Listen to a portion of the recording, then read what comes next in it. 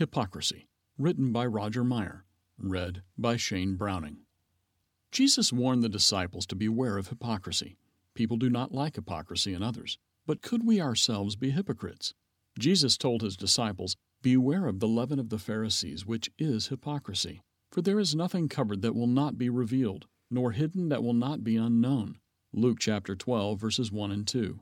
Hypocrisy comes to light sooner or later, and when it does, it is widely spread. See verse 3. Hypocrisy is claiming to have moral beliefs and standards, but failing to genuinely practice or conform to those standards yourself. Hypocrisy is engaging in the very thing for which you may criticize others. Hypocrisy is, as the old saying goes, failing to practice what you preach. The biblical standard for a Christian is extremely high. Therefore, you shall be perfect, just as your Father in heaven is perfect. See Matthew chapter 5, verse 48.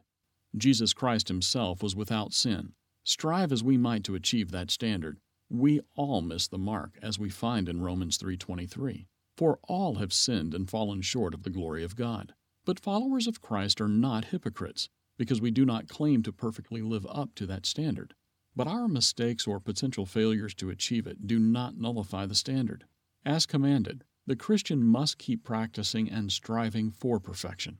The hypocrite wants others to think that they are something they are not, but only pretends to be or do as they say so they will be admired, approved of, lauded, and praised.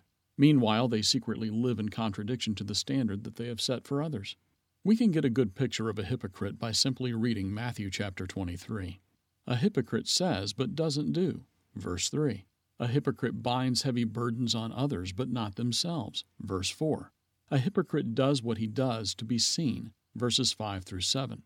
Hypocrites stand in others' way. Verse 13. Take advantage of the weak while pretending to be righteous. Verse 14.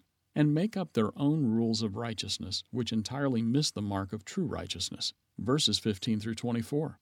They try to appear outwardly to be righteous, but inwardly they are full of hypocrisy and lawlessness. Verse 28. People dislike hypocrites. We see many examples of hypocrisy in life. The parent who tells his child one thing while failing to do so himself. The activist who demonstrates for protecting the environment while failing to live by those standards. The public figure who claims credentials they do not possess or greatly exaggerates their accomplishments. Or a person who condemns the moral failings of others while hiding or lying about their own failings.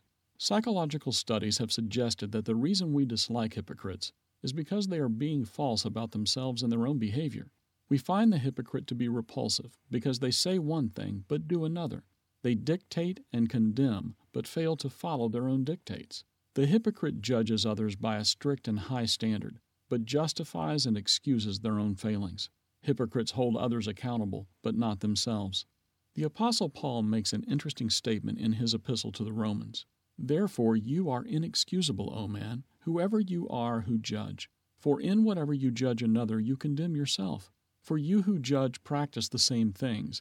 And do you think this, O man, you who judge those practicing such things and doing the same, that you will escape the judgment of God? See Romans chapter 2, verses 1 through 3. But God judges righteously, and will render to each one according to his deeds. Verse 6.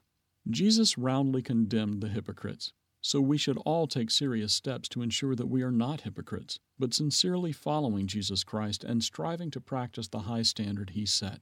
For more on the subject of true Christianity, read the booklet, What is a True Christian?